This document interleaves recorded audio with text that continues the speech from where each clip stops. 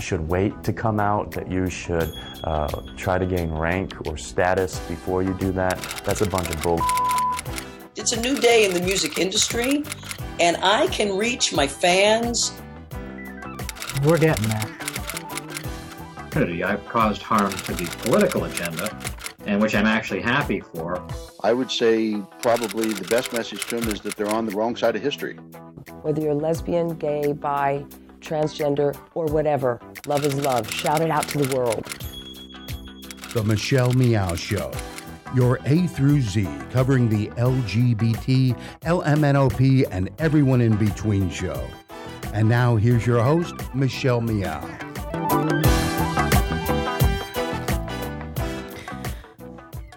Welcome. It is Monday. It is Monday, June 13th.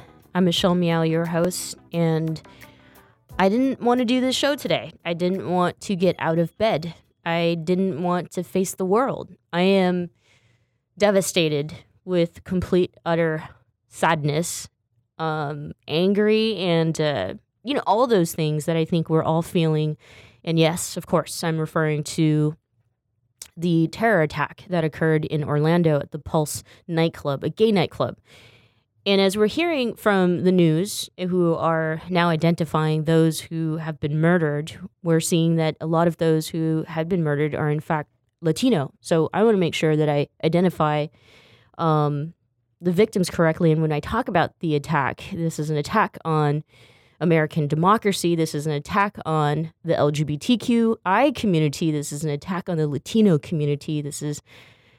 It's just been horrible. It's been a nightmare 24-hour period for us here, especially as far as the LGBTQI community. So thank you for joining me here on the Progressive Voices Network, because at the end of the day, when I woke up, or I shouldn't even say at the end of the day, it was like I woke up this morning, I was like, I cannot not do this program, and I will not let fear, I will not let hate keep me from being visible and talking about equal rights. So I'm going to go ahead and get started with our program. We're going to check in with two voices and writers, actually, of the LGBTQI community who've been reporting on the attack, and that's what we're going to focus on today. Before we get started, I want to give a moment of silence to those who have been affected, those that we have lost in Orlando, and, of course, to the families and their loss.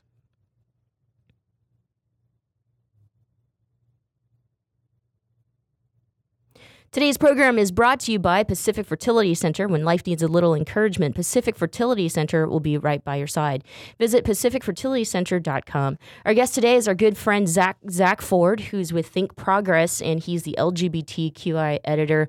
Zack, welcome to the program. Hey, it's good to be here. I mean, it's good to talk to you, Michelle, but it's not a good reason to be here. Yeah, no, I know. And usually I open up the show with Happy Monday or Happy Tuesday, and it's not. It's just not. But at the same time, what has been comforting is being with the community, being with those who, are part of us. And so hearing your voice actually makes me feel really good. So thank you. I'm glad, and I would say likewise. We had our big Pride Festival in D.C. yesterday, and I went out and spent 6 hours standing near the metro station right outside the festival, just giving hugs to people. And I'd like to say that it was entirely a charitable act, something that I was doing just to help other people, but it was just as much a selfish act because I needed every one of those hugs from every one of those strangers and friends that I saw at Pride, and I still don't think I've gotten enough of them. So I know exactly how you feel. Yeah. What's interesting was I was following you on your social media, and before the attack, it's like it's Pride season, so there's a lot of Pride events happening throughout this month and in the next couple months, in fact. And so sometimes it could feel a little overwhelming by the amount of invitations that you get to go out and celebrate. And I think that you had even mentioned that you may not have wanted to participate in Pride, but then the attack happened, and I was so happy that you went out there because it was necessary, wasn't it? It was. I mean, there were a lot of people that I think had hesitation because I think they worried that if they went to something that was celebrational, if they went to something where there were tchotchkes and fried food and drag queens and, other concert performers, that they would somehow be betraying the grief that they're feeling, that they would somehow, be skipping over or suppressing something that they really need to feel, something that's not going to go away very quickly. But I think they all realized, whether it was because of the need to be around community or even a feeling of defiance of saying, I will not be afraid, I will not let this terror keep me from connecting with my community, that they all sort of arrived at a lot of the same conclusion that I did, which was it was still important to go. It was still important to be there with each other, to be out in the hot sun, and to, remember that we have come a long way, and there is still reason to celebrate even in this time of grief. Mm-hmm. Now, as we look around the world, really, the world has reacted to this attack, which has also been comforting in knowing that we are seeing, this outpouring of support from all over the world. And you've gone back to work and reporting on it. So tell us just how enormous the support has been around the world. Well, I first have to say that the support of my coworkers has been really important because they were covering it live yesterday as the information came out, and I was not in a place personally where I was ready to sort of steel myself and jump in and do the hard work. So, and that has continued to be true today. It's a day later and I'm a day more healed, but it's certainly not enough. And where I'm used to sort of claiming all of the LGBT content as my responsibility, today I haven't had to, and that's okay. It's been the team effort that has made sure that the good work is still done, and that we get that job done and all move forward together. So I have to start, right in there listening to me as I say this too, so hopefully appreciating that.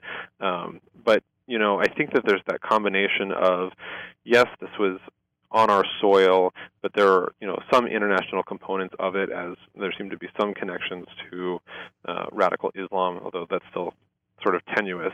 And so I think that a lot of people appreciate that this is a force that is violent and a threat to all of us in the civilized world. And, we know from the Paris attacks and the Brussels attacks that none of us is immune, none of us is protected from this. And this case, I feel, is also different, though, because it did specifically target the gay community. I think it's hard to couch it in any other terms. And even if there was some way of proving that there was absolutely just a coincidence that it was a gay club that was targeted, that we would still feel it that way anyway.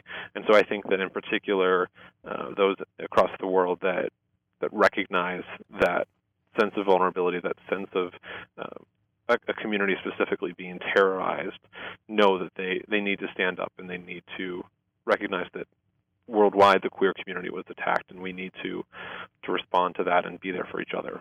Absolutely. One of the things that I'm continuously hearing from LGBTQI leaders is reminding people, especially in the media, about how the narrative will be stolen from us in terms of what exactly happened, who did this, why he did it, what the motive was, and blame it on the Muslim community, and that we had to remind people to not let them hijack, the truth, the reality. And I wanted to check in with you as a member of the media. I mean, I'm sure of it that's already happening. I've been so emotional that I haven't been able to check Fox News. Forgive me. Sure. Well, I found that I would never blame you for not watching Fox News. So, that's just important self-care. But, I started my response by raging on Twitter and quickly saw people already turning to that. And it's not just scapegoating Islam. It's not just this sort of idea that the extreme violent ideas of a group like ISIS define an entire religion for everybody. And it's not even just the erasure of peaceful Muslims, of LGBT-affirming Muslims, of LGBT Muslims. It's this idea that there's something different about this radical Islamophobic homophobia or Islamic homophobia that somehow absolves them from any responsibility for any other form of homophobia. It's as if, because ISIS is throwing people off buildings, then all of the different forms of stigma and discrimination that we continue to perpetuate here in the United States doesn't matter or just isn't as big a deal in comparison. And the argument that I've been making is, we still have what I have called it before a genocide against LGBT people, and it takes the form of stigma and harassment that makes life unlivable for people. We've seen this particularly with the growing research on the trans community and the high rates of suicide and how that correlates with high rates of discrimination and poverty and homelessness and family rejection. And to me, it doesn't matter if a person is being thrown off a building or if they're throwing themselves in front of a tractor trailer. That stigma is to blame. And I don't think anybody could ever convince me that the latter, that the suicides and the just inability to live with the circumstances laid out for them isn't higher than what we've seen ISIS do with their sensationalized attacks. So it's really unfortunate. Certainly Trump spoke to this in his speech this afternoon, that it's an attempt to claim that everybody's just buddies with the LGBT community because, it's no big deal if we want bakeries to discriminate against you, and it's no big deal if we want to force you to use a bathroom that doesn't match your gender identity, because that's nothing. We can just shrug that off, but we're not trying to kill you guys, so we're all going to get along. We're all going to weep together. We're going to support you with our counselors and with our prayers, and we're all going to get through this together. And it's just nonsense. It's even patronizing to think that these people that constantly bully us are going to play our friend just to, somehow convince us that we should join their crusade against this other group of faith. It's ugly and it's disgusting, and it's already taken over the narrative. Absolutely. Michelle Meow, we're speaking with Zack Ford. He's the LGBT editor at Think Progress. We're obviously focusing our entire conversation today on the attack that happened in Orlando. Zack, wow, I have a couple minutes before we have to go to break, and then I can come back and ask my big question, and that was, I was going to turn the attention to gun control. I mean, I think that the person, no, he's not a freaking gentleman. I'm trying. I think that the person who attacked those at Pulse was an American citizen. I should say, I know for a fact he was an American citizen who had access to an assault rifle, right? Yeah, AR-15. And he legally purchased that. Do you know, or? He did. And so I'm wondering, kind of, that big conversation about gun control. Yeah, I mean, we've already seen conservatives object to politicizing this incident and take umbrage at the idea, as they always do, as they did after Charleston, if they did after San Bernardino, as they did after Sandy Hook, take umbrage to the idea that we would politicize this atrocity to, try to attack people's constitutional rights to own a gun. And it's just absurd. I mean, I am proudly doing so, and I know of many other members of the LGBT community who are doing so and who did before, to say, look, there's no reason why people should be able to buy assault rifles, and there's no reason why people should be able to buy, high-capacity magazines for their assault rifles, or, multitudes of ammunition to fuel those weapons. And Republicans, with the money that they take from the NRA, continue to defeat all of the different kinds of restrictions that keep those weapons of mass destruction from getting into the hands of folks like this individual. So, it's not politicizing it, and it's actually just looking at the problem and identifying a way to correct it. Thank you so much for saying that. We're going to take a quick break right here, but when we come back, we'll continue our discussion with Zack Ford. Don't go away.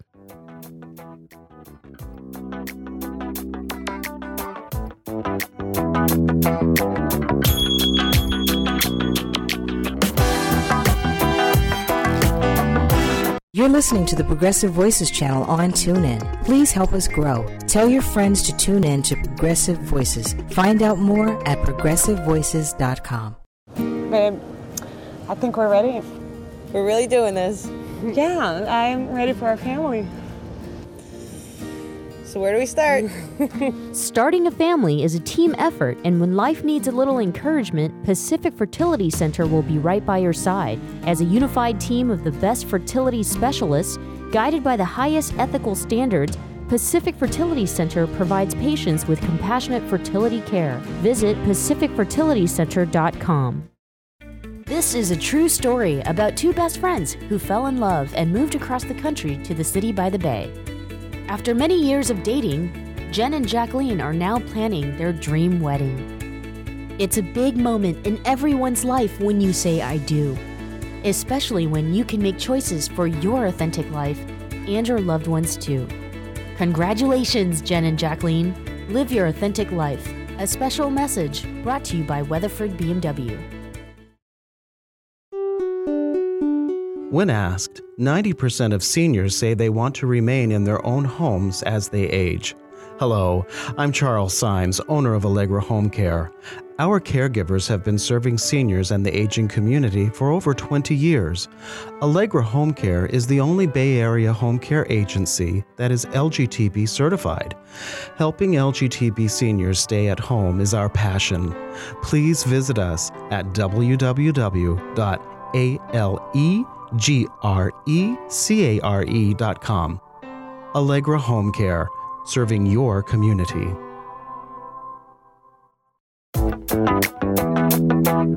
And now, back to the Michelle Meow Show.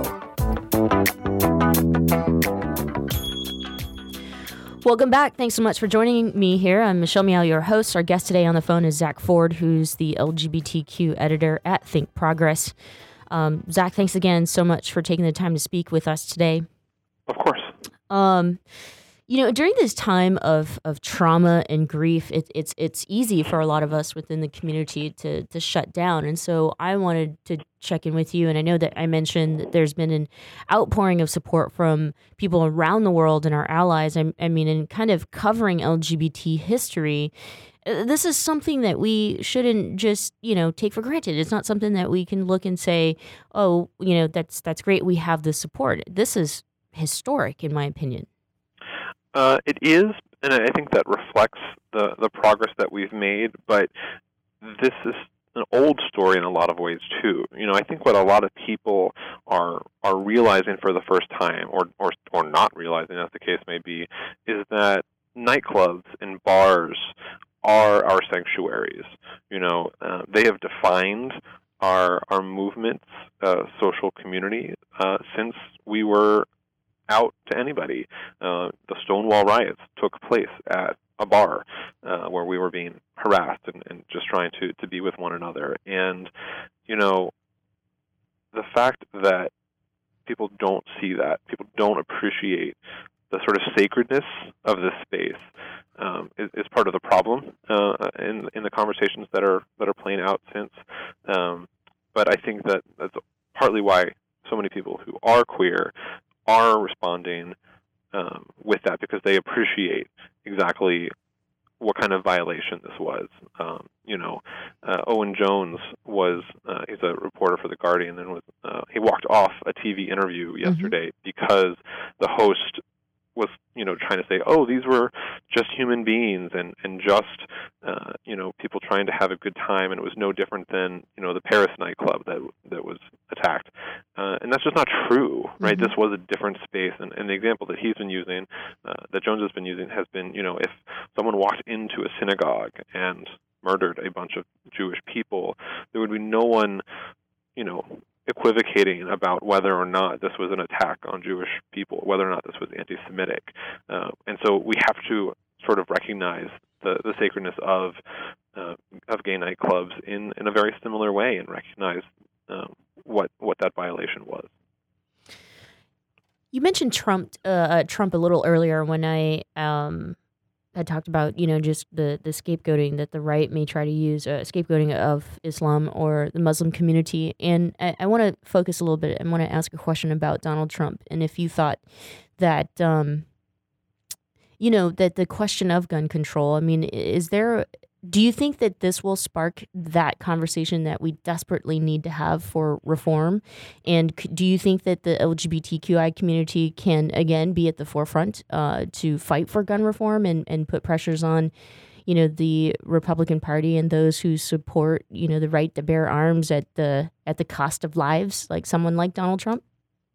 Well, I think you're alluding to a disappointing reality, which is that unlike the political situation after Sandy Hook, which seemed ripe to accomplish those kinds of gun violence prevention measures, we're in an election year, and we're in a situation where there's very, very little getting done in Congress, or very little that the president would be willing to even sign.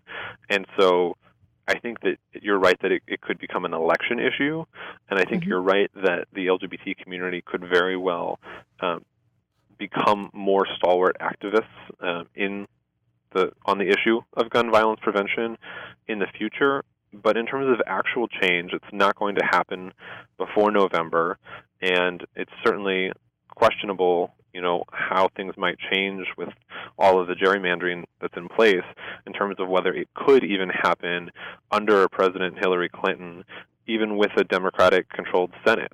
So it's a very sad thing to ponder that, this was the 14th or 15th time that President Obama has had to give one of those post-shooting speeches. It might not even be his last. And there's not really going to be anything to change the status quo towards keeping the next president from having to give the same kinds of speeches. I got a couple questions for you before we let you go. I know you've got to get going to the next interview. There's a lot of those happening, and people reaching out to the LGBTQI community.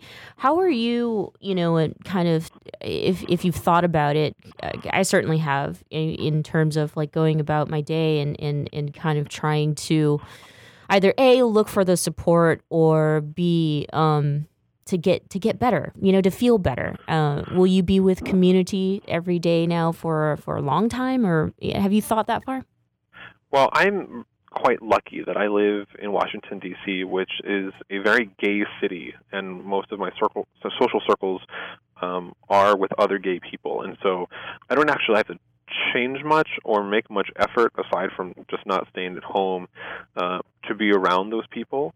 But that's not the same for everybody else. And what I've been trying to help people understand is that, we need to hear from every single person that would think to reach out to us and say, we love you, we have your support.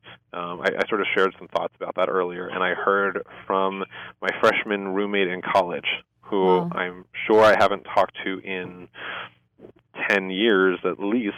He certainly wasn't even in my phone. I had to ask who the number texting me was. But, I was moved to tears for a few minutes that he thought to reach out, that he thought of me in that moment and wanted to make sure that I knew that I had his support. And we were victimized in such a way that we're not going to feel safe in the same way for some time. And every single person that reaches out to us and says, we love you, we support you, we want you to feel safe, we will fight to make you feel safe, helps a little, but no number of those texts or calls or conversations or whatever is going to fully heal us. This is a scar that we'll probably carry for some time, and that we'll think back to the same way that people remember the attacks on Pearl Harbor or JFK's assassination or 9/11, but with a specific sort of reasoning that it attacked the LGBT community. Last question for you. My mom and my sisters definitely reached out to me and begged me to come home and just kind of, don't do San Francisco Pride. It's coming up in a couple weeks. Or don't go to the gay bar is what my mom said to me, and I was like, too late. That was the first thing I did. I went out to a gay bar. Anybody reach out to you and voice those types of concerns, and what are your thoughts about not going to the gay bar?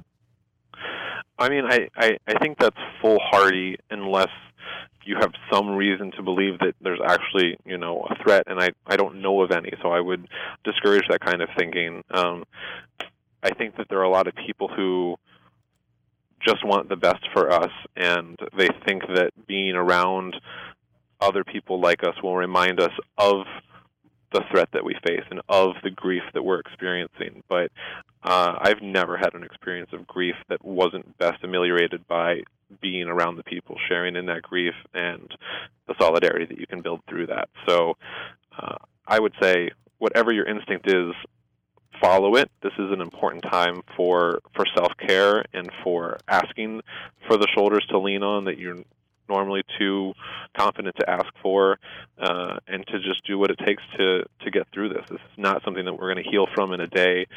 It's not something we're going to heal from in a year, and we have to recognize that and take care of ourselves.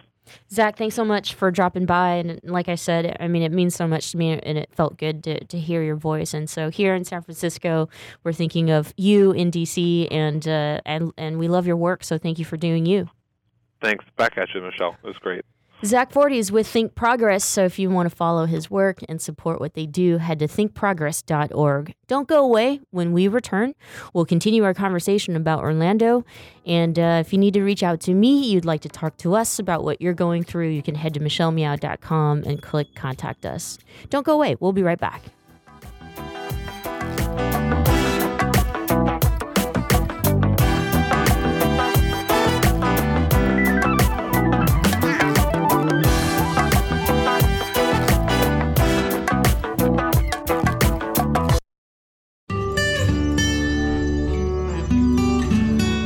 The spotlight on success and achievement goes to LGBTQI members of the Bay Area who have demonstrated an incredible amount of success. We're very proud to announce that this month's spotlight on success and achievement is Rick Welts. Well, it's been an unbelievable stretch of time, obviously. Everything the Warriors have gone through this season, really a magical season that ended in a championship. And now to top it off a week later with the opportunity to participate in the Pride Parade in San Francisco, it's a pretty wonderful time. You know, it's been a journey, right? We're all on our own personal journeys, and the last 4 years has been a remarkable part of my life, but it's definitely a part of my life. The decisions I made 4 years ago to come out in the way that I did, obviously, I had decided I was signing up for something going forward and being part of the discussion. And I welcome that, and this is for me a real honor to be participating in this way, and I guess in some ways it will be a demonstration of how far professional sports has come in a very short period of time, not as far as our society has come, so I think we have a lot to celebrate. Wow, I don't think I have any secrets. I don't think I'm that mysterious. I've got a pretty simple life. I like pretty simple things. I've got a great partner. His name's Todd Gage. He has two wonderful children, a 14-year-old girl and a 10-year-old boy. I got off the parade route, got into a car with them. We drove to Lake Tahoe, and I got to watch 14-year-old girls play 4 soccer games over the course of the weekend and then drive back to the Bay Area. So that's my idea of an exciting weekend, spending it with the kids and my partner and getting to do, the most basic things that any family would get to do.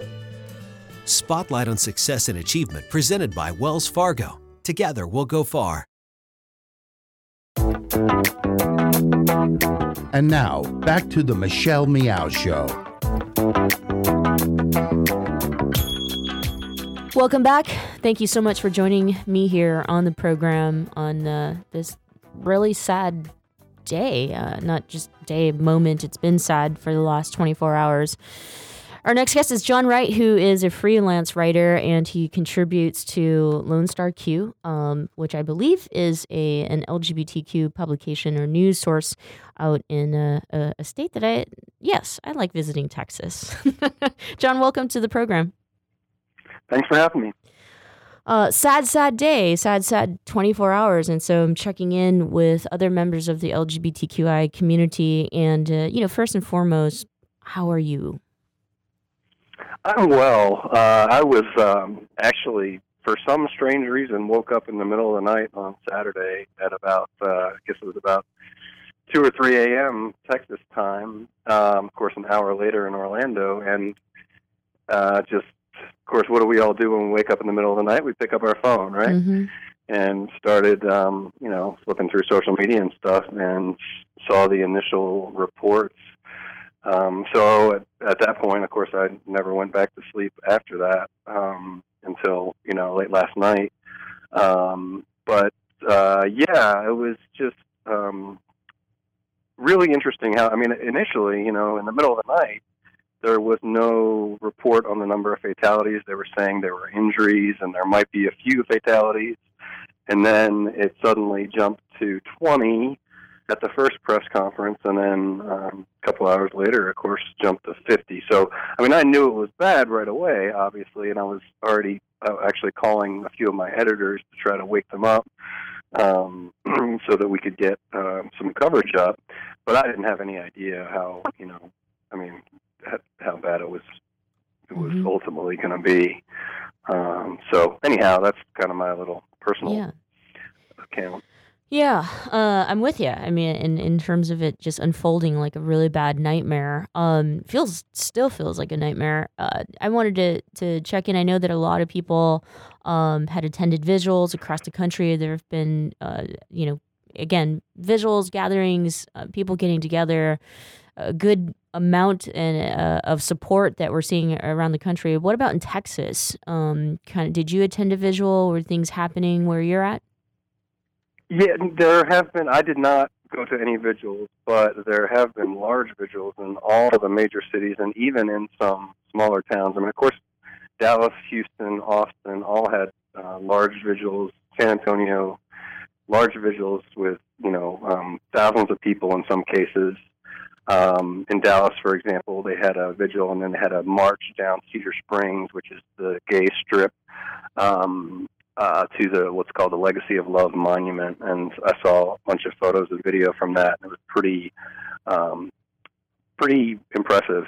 Mm-hmm. But even places like, believe it or not, in towns like Waco, Texas, or Denton, Texas, these smaller communities that have, very small LGBT communities, staged vigils. Right. And from what I understand, had a pretty good turnout, and obviously that included not only LGBT people but a lot of straight allies. And then in a couple of the events, there have also been Muslims who've come out to condemn the terror attack and to express solidarity with the LGBT community. So that's been really interesting too. I think definitely in Dallas and Houston that has happened. So that's very encouraging. Silver lining, I guess maybe, right. That we're starting to see here. Right. As a member of the media, it's one of the hardest things for a lot of us has been to stay objective in reporting what's happening, what's going on, because it feels so emotional to us. It's impacting our personal life, right? At the same time, it's we are also having to add on to the conversation in terms of different narratives of not just like what happened, but what can we learn from this? What needs to change? And so I wonder, from your perspective and kind of covering this as it's been basically recognized as one of the worst mass shootings in the United States history, and kind of like how that's impacted you as a journalist, and kind of also trying to combat those who are stealing the true and honest narrative of the tragic events. For example, scapegoating or using this as a way to advance their political agenda. Donald Trump. Yeah, definitely. And for me, personally, it hit extra close to home because I went to school in Florida. I went to the University of Florida, and I lived. Actually, my first job out of school was at a newspaper in Kissimmee, which is just south of Orlando, and so basically a suburb of Orlando. And so I felt a connection on that level, having lived in Florida for 8 years. But then beyond that, to your second point there, just as an example, there was a guy here in Dallas who is an ex-gay, activist, and claims that he's been cured of homosexuality. He sent me a message this morning, just railing against the use of the rainbow flag in mourning the victims, which obviously the rainbow pride colors have been a prominent symbol of commemorating the victims, and so that's just one personal example of how anti-LGBT folks are trying to sort of hijack this into their agenda. And you mentioned Donald Trump, obviously, but we're also seeing a lot of the Republicans now blaming not anti-LGBT bigotry, but Islam and ISIS, and kind of using it as a wedge to say this is why LGBT people should not support Muslims, and trying to drive a wedge between the LGBT community and another minority, as has so often been their strategy over the years. So yeah, it's really frustrating, and you almost feel helpless as you watch it happen, because you can't. What do you do to stop this them hijacking the message and turning it into something that it's not? That's a great question for our leaders to maybe try to answer in the coming days and weeks. Right. I and forgive me for sounding ignorant. It's just that Texas has never, well, maybe in the past has been that red state that has had many politicians who have been anti-gay, right? And so I'm just wondering, kind of, I know that it was very, very nice to hear that there had been visuals even from smaller communities there that supporting the LGBTQ community. But what about the politicians out in Texas? Have they been responsive to what's happened in Orlando at all? Well, there was the big story about our lieutenant governor's tweet that went up shortly after the shooting, which was a Bible verse that many interpreted as a response to the shooting and a condemnation of LGBT people. It was a verse, "You reap what you sow."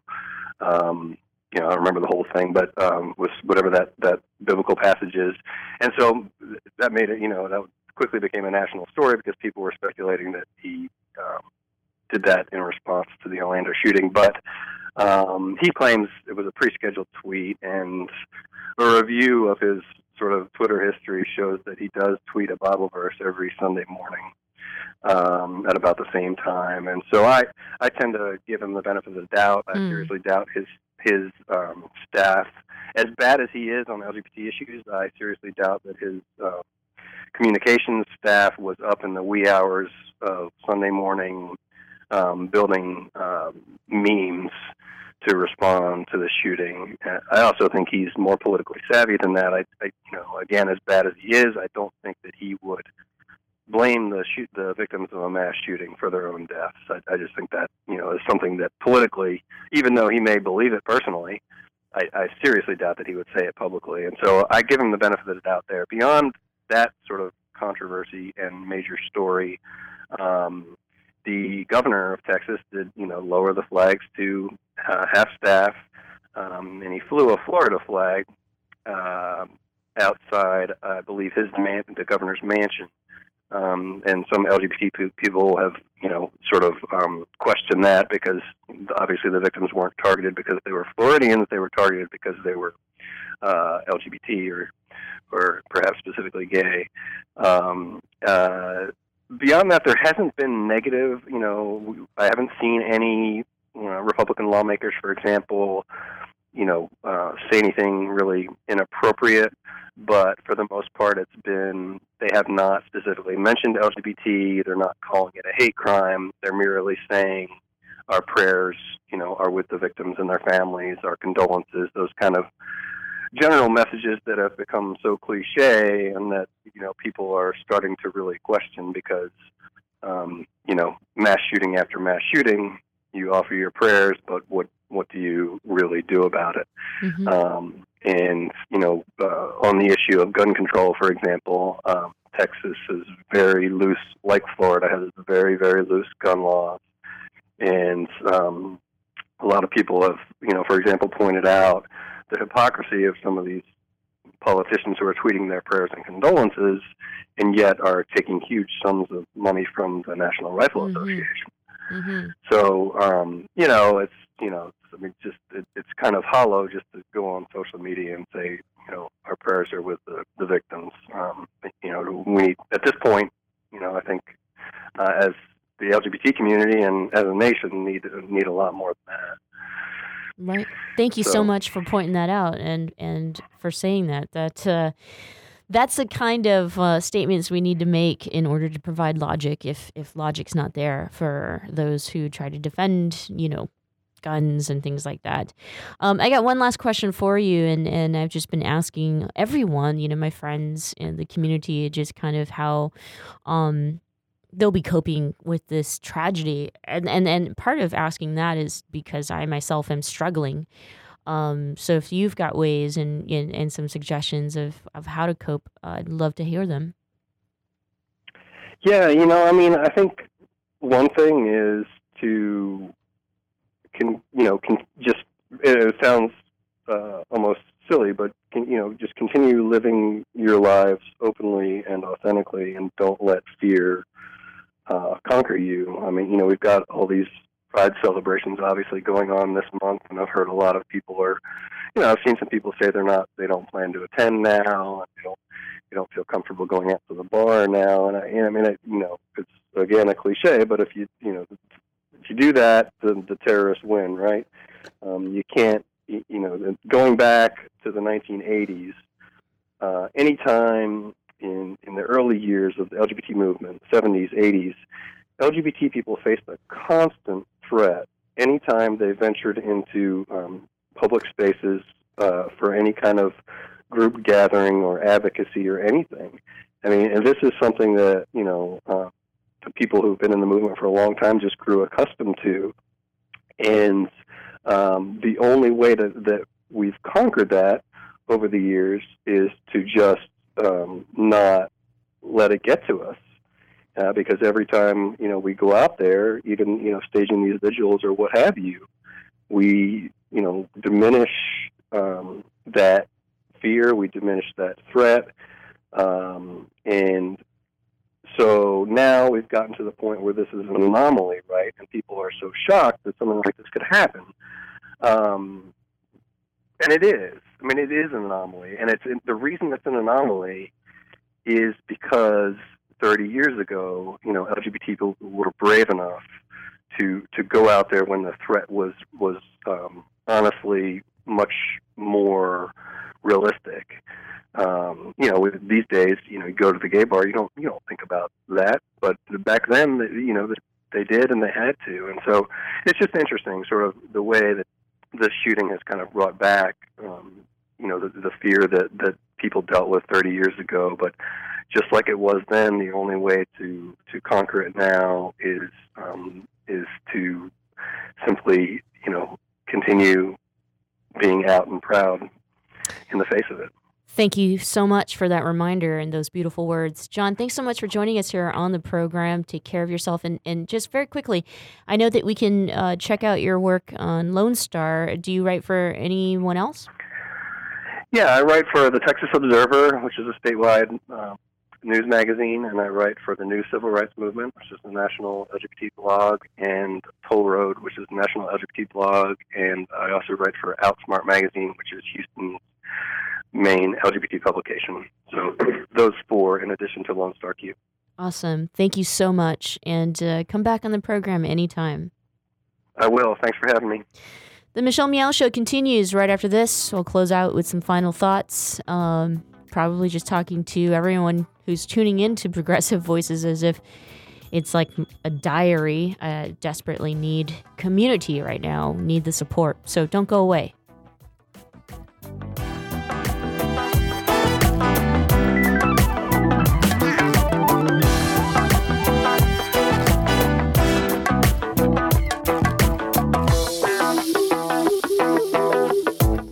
You're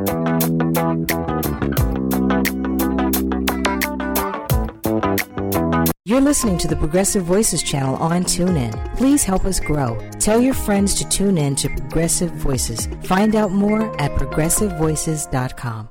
Babe, I think we're ready. We're really doing this. Yeah, I'm ready for our family. So where do we start? Starting a family is a team effort, and when life needs a little encouragement, Pacific Fertility Center will be right by your side. As a unified team of the best fertility specialists, guided by the highest ethical standards, Pacific Fertility Center provides patients with compassionate fertility care. Visit pacificfertilitycenter.com. This is a true story about two best friends who fell in love and moved across the country to the city by the bay. After many years of dating, Jen and Jacqueline are now planning their dream wedding. It's a big moment in everyone's life when you say I do, especially when you can make choices for your authentic life and your loved ones too. Congratulations, Jen and Jacqueline. Live your authentic life. A special message brought to you by Weatherford BMW. When asked, 90% of seniors say they want to remain in their own homes as they age. Hello, I'm Charles Symes, owner of Allegra Home Care. Our caregivers have been serving seniors and the aging community for over 20 years. Allegra Home Care is the only Bay Area home care agency that is LGTB certified. Helping LGTB seniors stay at home is our passion. Please visit us at www.alegrecare.com. Allegra Home Care, serving your community.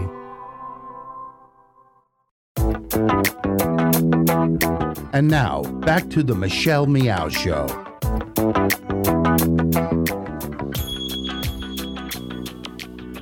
Welcome back. Thank you so much for joining me here today. It's been a difficult day. Not just, the LGBTQI community, but I think for all Americans who believe in democracy, all of our allies who support the community, all the families, who don't believe in this type of violent attacks. It is damaging. It's been extremely, extremely hard. I have my nephew here who produces the program.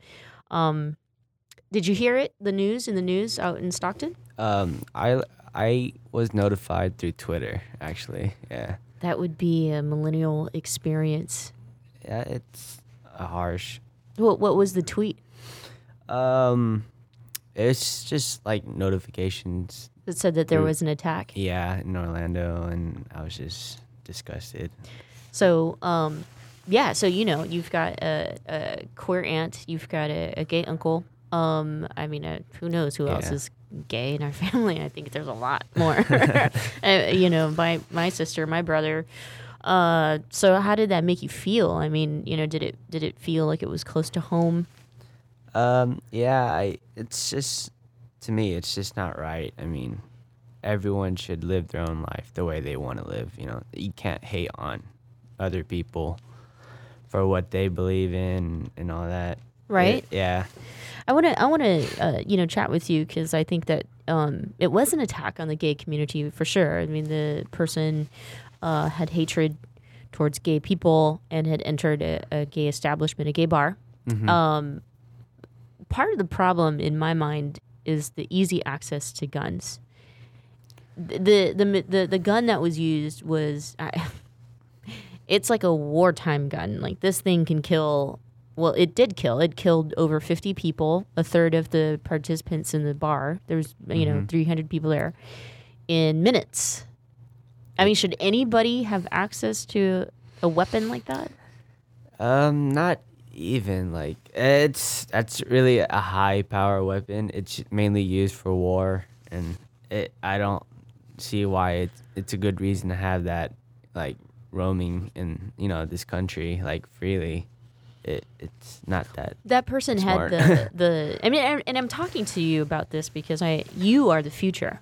I mean, your generation, you're the future, as am I. But this is why it's so important for you to know this very early on as you become much more aware and engage in your civic duty to vote. That that the law needs to change. That person walked into wherever he did and he purchased that weapon legally. Yeah. Like, if you have kids in the future, would you want your 5-year-old daughter around a weapon like that? Absolutely not. What would you mean if you got a burglarizing your home? Do you need a weapon like that? Not necessarily. I mean, no. The answer is no. Yeah. Okay, no. I think that you could use a bat to scare people away. I'll tell you a story. You were just a kid. I think you were a baby, but there was your mom and your dad were babysitting my sister and I, or we used to spend summers with your mom and dad. Yeah. They were just dating. They were like young, really young, in college. And we used to stay up late all the time and play cards or like whatever and watch movies. And we heard like some noise coming out from the garage. And we noticed that there were a few gentlemen who were trying to break into the house. So some burglars. I shouldn't say gentlemen. I keep calling strangers. They're not gentlemen. They're criminals. And so your dad, like, we just like turned off all the lights so they couldn't see us, or because we were like really scared. And he ran off and he got his BB gun, and then your other aunt, her boyfriend came with. I remember it. I saw it. That was the first time I saw a real powerful gun, and that was a machine gun. Oh man! And I remember being really scared of the uncle with the machine gun, and I only wanted to stay with your mom and your dad, who's now your dad, with a BB gun. Yeah. They didn't end up having to use the guns because somebody called the police, which is what you should do in a situation in which somebody's committing a crime. Of course. But imagine if that machine gun, had been used, and how many kids were in the house. There was myself, my sister, there were lots of babies, as you can only imagine, our family, right? Yeah. I would have been terrified. So your dad did I'm painting this story for you because you need to know how important it is that your dad did the right thing. Yeah. A BB gun would buy him a few minutes and seconds, or I'm sure of, to run away, get his family away, whatever he needed to do to keep people safe. We don't need those assault rifles. No, we don't. Those need to go. Those are the things that are killing people today. And that's what I want to say. To the guy who sold that dude the assault rifle that killed over 50 people in the bar in Orlando, I'm sure of it that you were like, great, I'm making, this amount of money. I don't know how much these things cost. If it were me, I would be like, what the F is this dude going to do with this gun? Yeah. And why that wasn't even questioned, that's crazy to me. Right? If somebody came to you and said, hey, look at my new gun, wouldn't you be like, okay, there's something wrong with you? Yeah. It's nothing cool to, show off or... That's not American. Yeah. I would be like, that's not, I would personally feel like, okay, I think something's wrong here. I think I don't feel safe around you. That's kind of how I would naturally feel. That's what I'm trying to articulate. So, and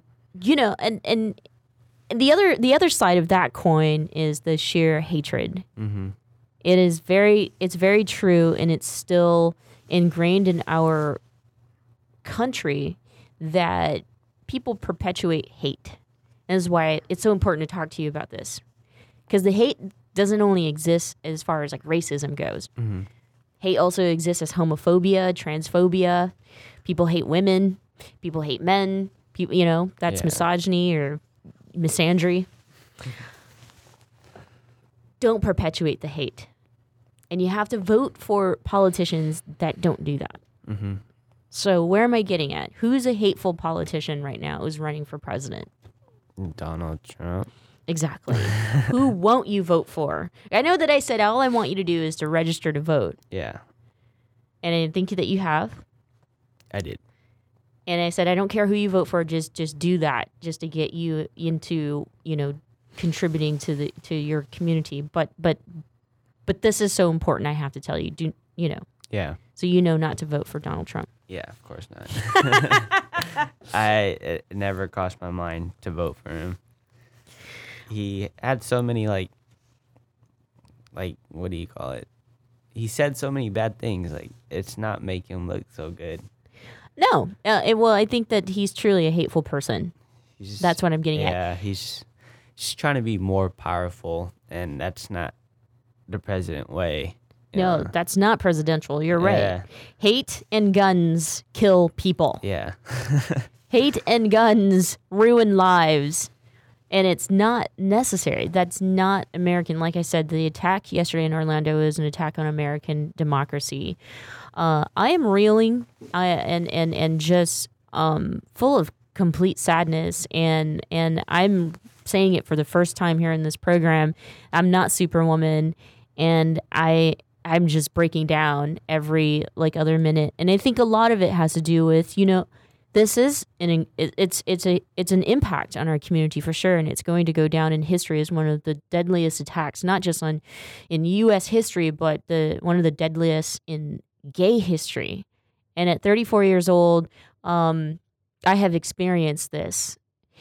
That means that in the future, when I have kids, I'll have to explain to my child why it happened. I will have to go in gay history and not be able to forget that this happened. If you need someone to talk to, please head to our website at michellemeow.com. I've posted all of the most recent television episodes up, by the way, and I'm about to post one that we did for San Francisco Pride that touches on the theme this year, and that's for racial and economic justice.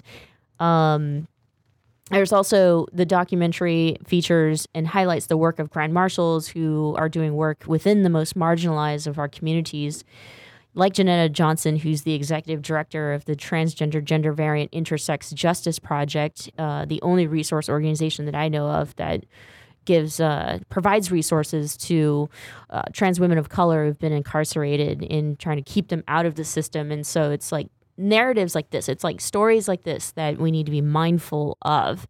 And that is that there's so many of us in this community who are doing good work.